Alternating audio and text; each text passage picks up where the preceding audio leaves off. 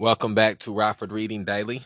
This is our recap of the book we just finished reading, Sister Citizen by Melissa V. Harris Perry.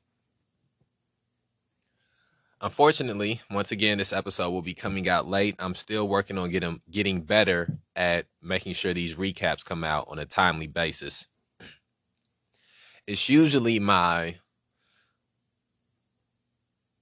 the episode I put off doing the most. I finish reading one book and the next thing I want to do immediately is get into the next book. And so I tend to put off doing these episodes until the day before, the day of that they need to be released. And that is what has happened here again today. And so I'm going to try to do better with the book we're currently reading, which is The Souls of Black Folk by W.E.B. Du Bois. Or the next book that we'll be reading, the book I'm now currently reading, which is The Souls of Black Folk by W.E.B. Du Bois. So, however, let's shift our attention to Sister Citizen by Melissa V. Harris Perry. And I'm pulling up Sister Citizen on my laptop to try and get the chapters so I can get the web page of the chapters up. So give me 1 second. So one of the first things that stands out to me about the Sister Citizen, now that I pulled up the Wikipedia page, I pulled up Melissa V. Harris Perry's Wikipedia page, looked through a few different things. I also am getting the table of contents pulled up here as well. But she presents to us the crooked room concept. And she speaks about the crooked room as a experiment that took place where subjects enter the crooked room, sits down, and are told to try to make themselves straight. And some people are able to make themselves straight in the midst of the crooked room, while other people make themselves crooked in an effort to adjust to the crooked room. And this is an overarching concept that she touches on periodically through different chapters of this book. And my interpretation of it is for Black women, because of being at the intersection of racism and sexism as Black women, they are constantly in this society in America where every day they are entering crooked rooms, or every day they are dealing with crooked rooms and being asked to make themselves straight.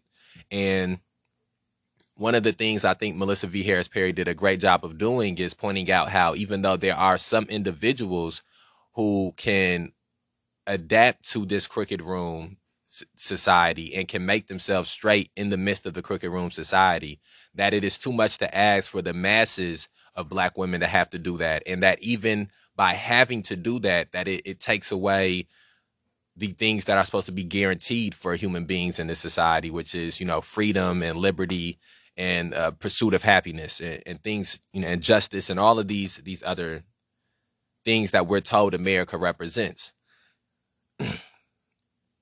And then she uses these stereotypes that Black women have to deal with to sort of explain how the room is crooked uniquely or specifically for Black women, because we understand that depending on what group you fall in, what marginalized or subjugated group you fall in this society, the items in the crooked room are at different angles for you. And so for a Black man, the angles of the items in the crooked room are different than they are for a Mexican man or for a gay man or for a trans man. The same way that for a Black woman, the objects in the crooked room are at a different angle than they may be for white women or than they may be for indigenous women. And Melissa V. Harris Perry does a good job of giving you the vantage point of Black women, not just at one specific period of time in history, but throughout. Sorry about that. But throughout the entirety of this American society. There were two stories that Melissa V. Harris Perry told at the onset of Sister Citizen that both stuck with me throughout the reading, because she continuously brought them up to try to juxtapose the situations they were in to situations that other Black women would be in. And so that's one reason it stuck with me. But another reason that these stories stuck with me was because of the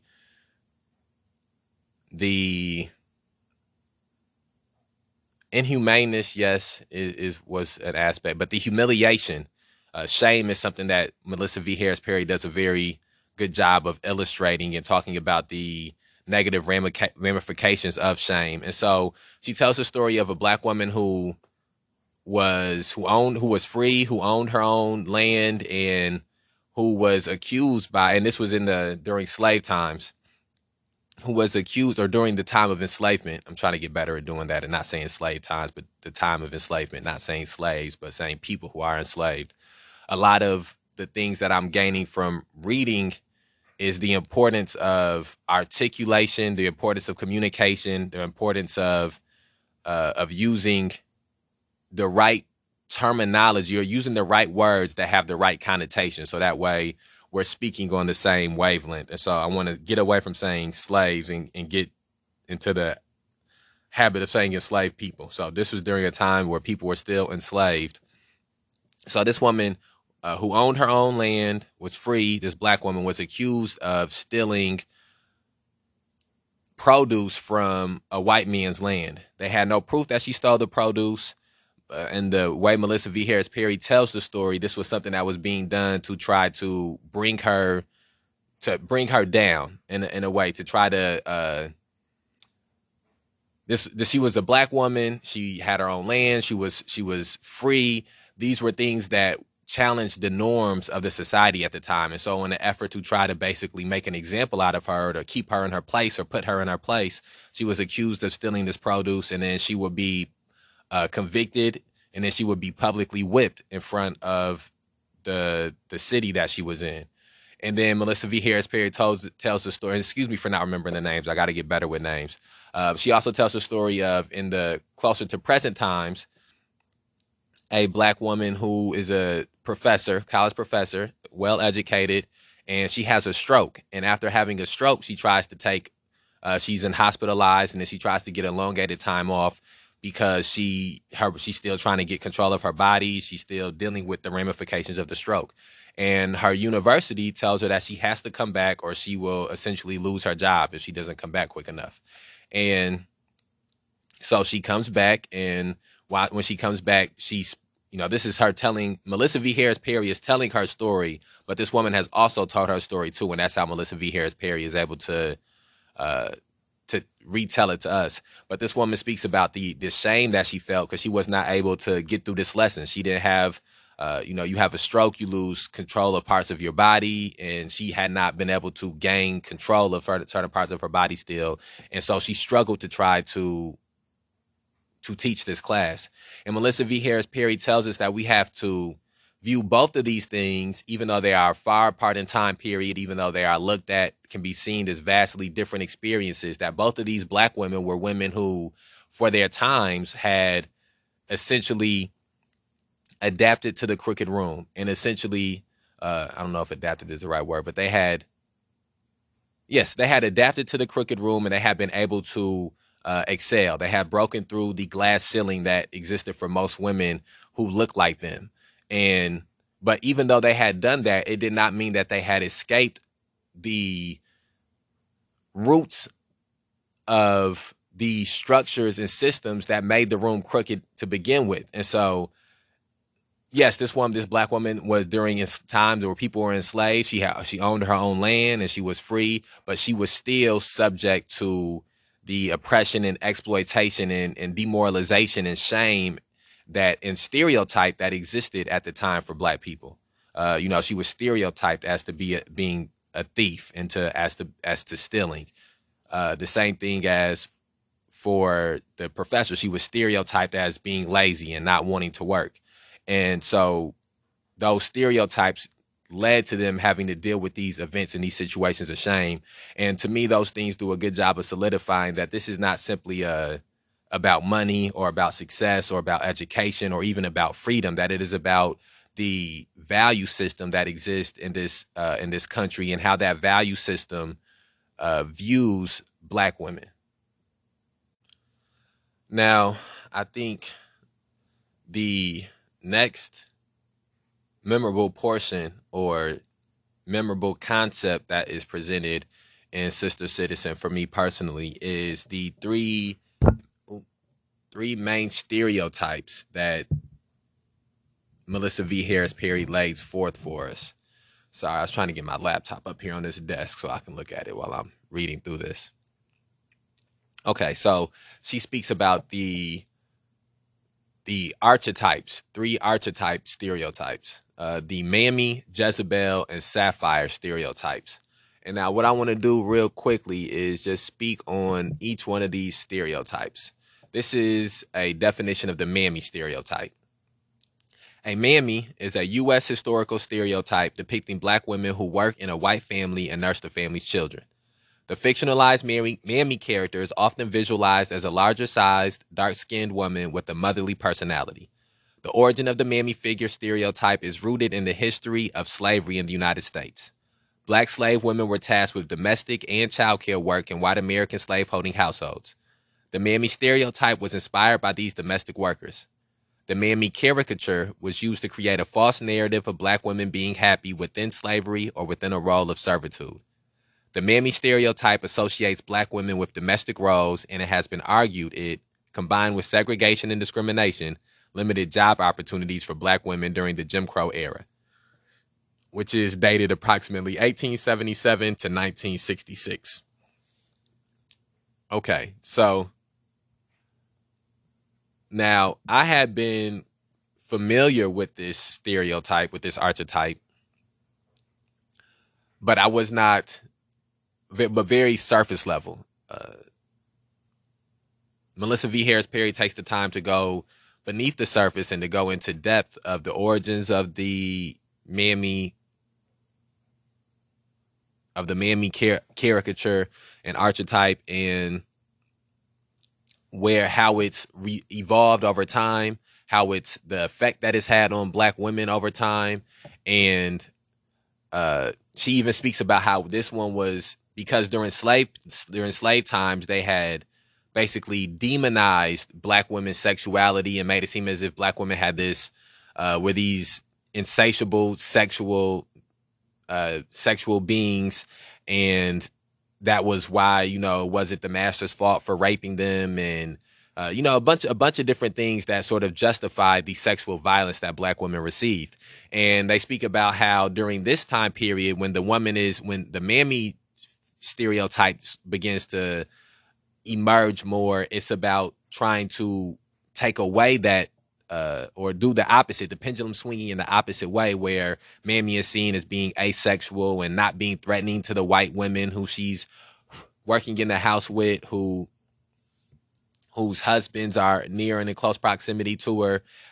They speak about how the mammy stereotype is viewed as, because she was nursing the white people's children and spending more time at the white home than she was able to spend with her own children or at her own home. Speaking about how it was this, it also, people use the stereotype to try to stigmatize the idea of black women not ignoring, it's a better word than ignoring that I could use here. Give me 1 second. I'm trying to find a better word than ignore. What's a synonym for ignore? Somebody probably listening to this yelling it out right now. But disregard is a little bit better, I guess. Neglect. That's the best word.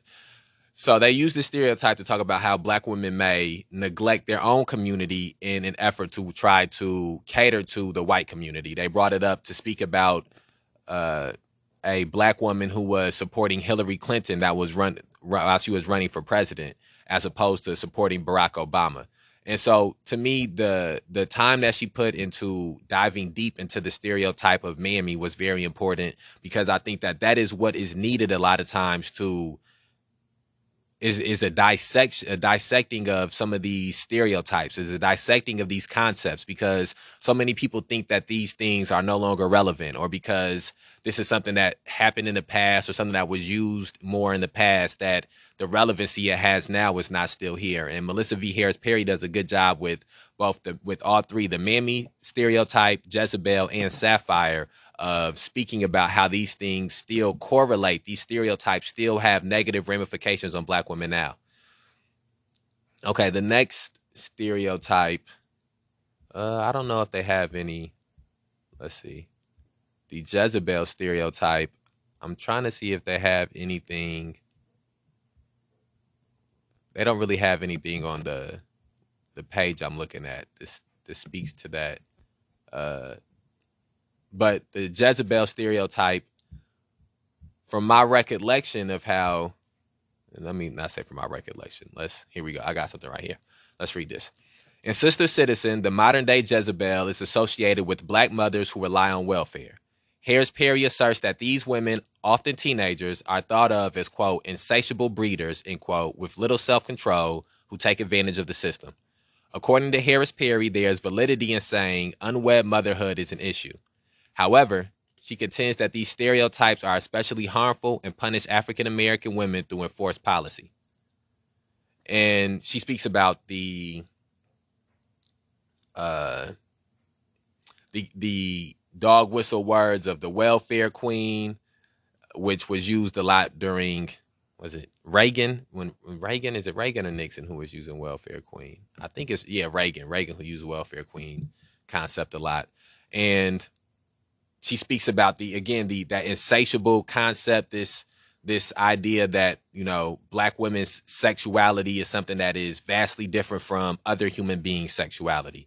And this is a dehumanizing stereotype. I mean, they're all dehumanizing stereotypes in reality, because a stereotype takes a portion of a person or a portion of a community and tries to paint the picture that is the whole of a person or the whole of a community, which is dehumanizing in itself.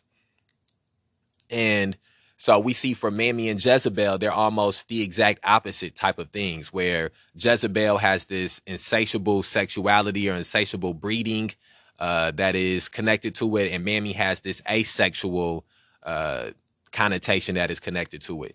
And that's one of the things that is very interesting about stereotypes when people stereotype communities, is that so often the stereotypes are, so often different periods of times you'll see conflicting stereotypes, or you'll see stereotypes that seem to not match up with each other. Even when you think about how Black people are considered, the concept that Black people are lazy or Black people don't want to work. And then when you look through American history and you look through the origins of why Black people are stigmatized here, it's literally because that they were used as laborers. It's because they were seen as being able to do nothing but work. And so you just see the hypocrisies that exist within this society. And Melissa V. Harris Perry does a great job of highlighting those hypocrisies. And then when we speak about the sapphire stereotype, written here, it says, I'm going to read what the Wikipedia has down for it. The angry Black woman stereotype is a racial trope in American society that portrays Black women as ill-mannered and ill-tempered by nature. Related concepts are the, quote, sapphire or sassy Black woman. Let's see if I can. The sapphire stereotype is a domineering female who consumes men and usurps their role. She was characterized as a strong, masculine workhorse who labored with Black men in the fields, or an aggressive woman whose overbearing drove away her children and partners. Her assertive demeanor is similar to the Mammy, but without maternal compassion and understanding. One social scientist has claimed that Black women's matriarchal status, rather than discriminatory social and economic policies, was responsible for social pathologies in Black families. And so we see here with the sapphire stereotype is that this stereotype punishes Black women for being strong, or punishes Black women for being heads of households. And what is interesting about that is once you dive deeper into this stereotype, into this concept, you realize that the reason that Black women have historically had to tap into a different type of mental strength and mental fortitude and emotional strength, psychological strength, is because of the unique forms of violence used against them, the unique forms of oppression and exploitation used against them.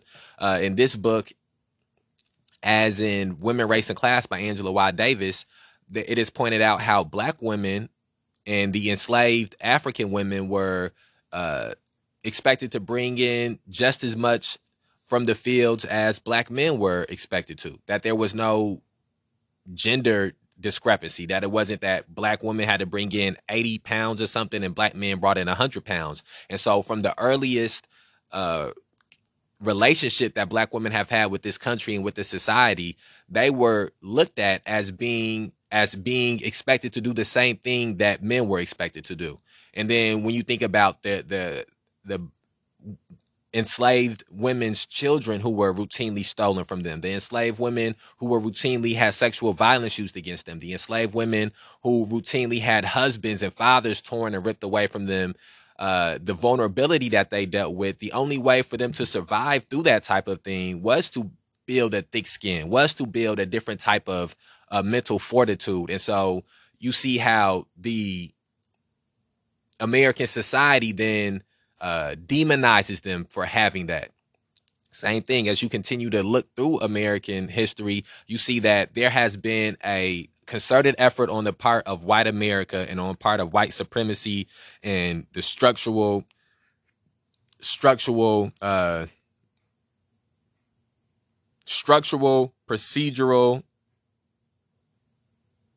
policy. I don't know if I'm, but policy, structures, and procedures have systematically and routinely taken black men out of households, whether that be black men that are sons, black men that are husbands, black men that are boyfriends, black men that are fiancés. They have routinely been taken out of the household, whether that's through when enslaved people were being shipped off and sold off, whether that's when black men having to go and enlist in wars, whether that's black men being with black codes, when black men were being routinely thrown into these jails and being part of the chain gang. When we get to mass incarceration in the prison industrial complex and how many black men are routinely put into there. And so black women were put in a position where oftentimes they had no choice but to be the head of households, but to be matriarchs. And so then for them to be punished by something that they were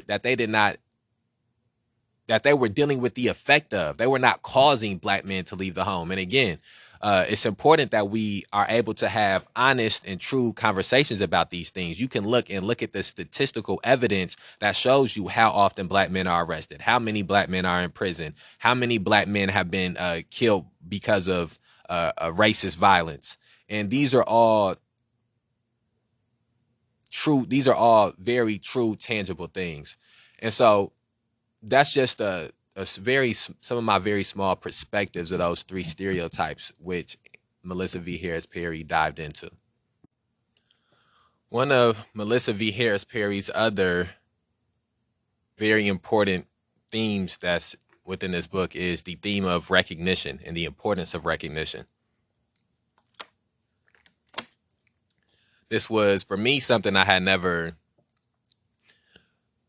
really taken the time to think deeply about the dangers of being misrecognized, the dangers of being unrecognized in a society, how that makes you view yourself within the society.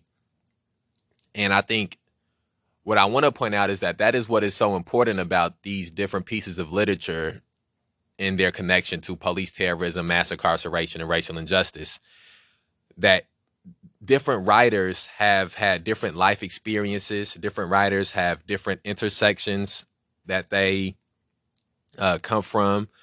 Different writers have different perspectives on concepts, and it is important when you are focusing on collectivism that you get collective thoughts, you get collective input, and not just individual thoughts and not just individual input.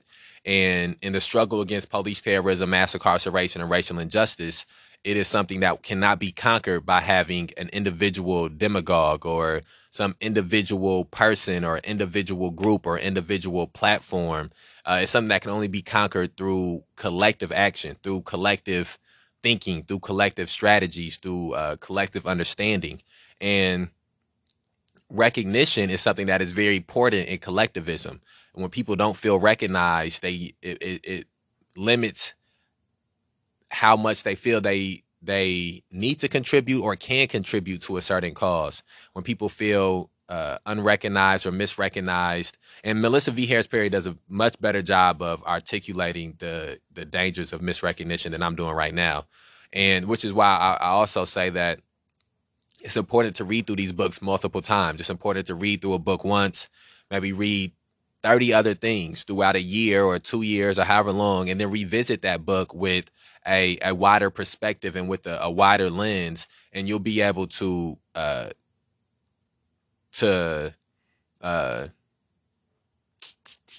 hold on to more of the information. I think each second read, third read, fourth read I get in a book, I retain, that's the word I'm looking for. I retain the information better. And I don't retain it better just simply because I'm reading it another time. I retain it better because I've read other things that complement it, that help me to be able to retain that information better. And so the understanding of the importance of recognition is another thing that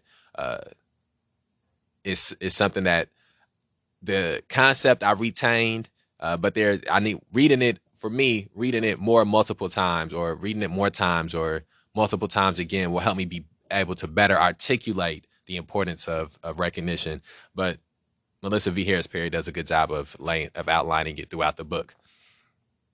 And then Melissa V. Harris Perry also touches on the Hurricane Katrina disaster and how Black women were uniquely affected during the Hurricane Katrina disaster. She speaks about how the story of Hurricane Katrina was told primarily through the perspectives of Black women, and how that impacted Black people as a whole, and how that impacted people's perceptions of Black people and Black women.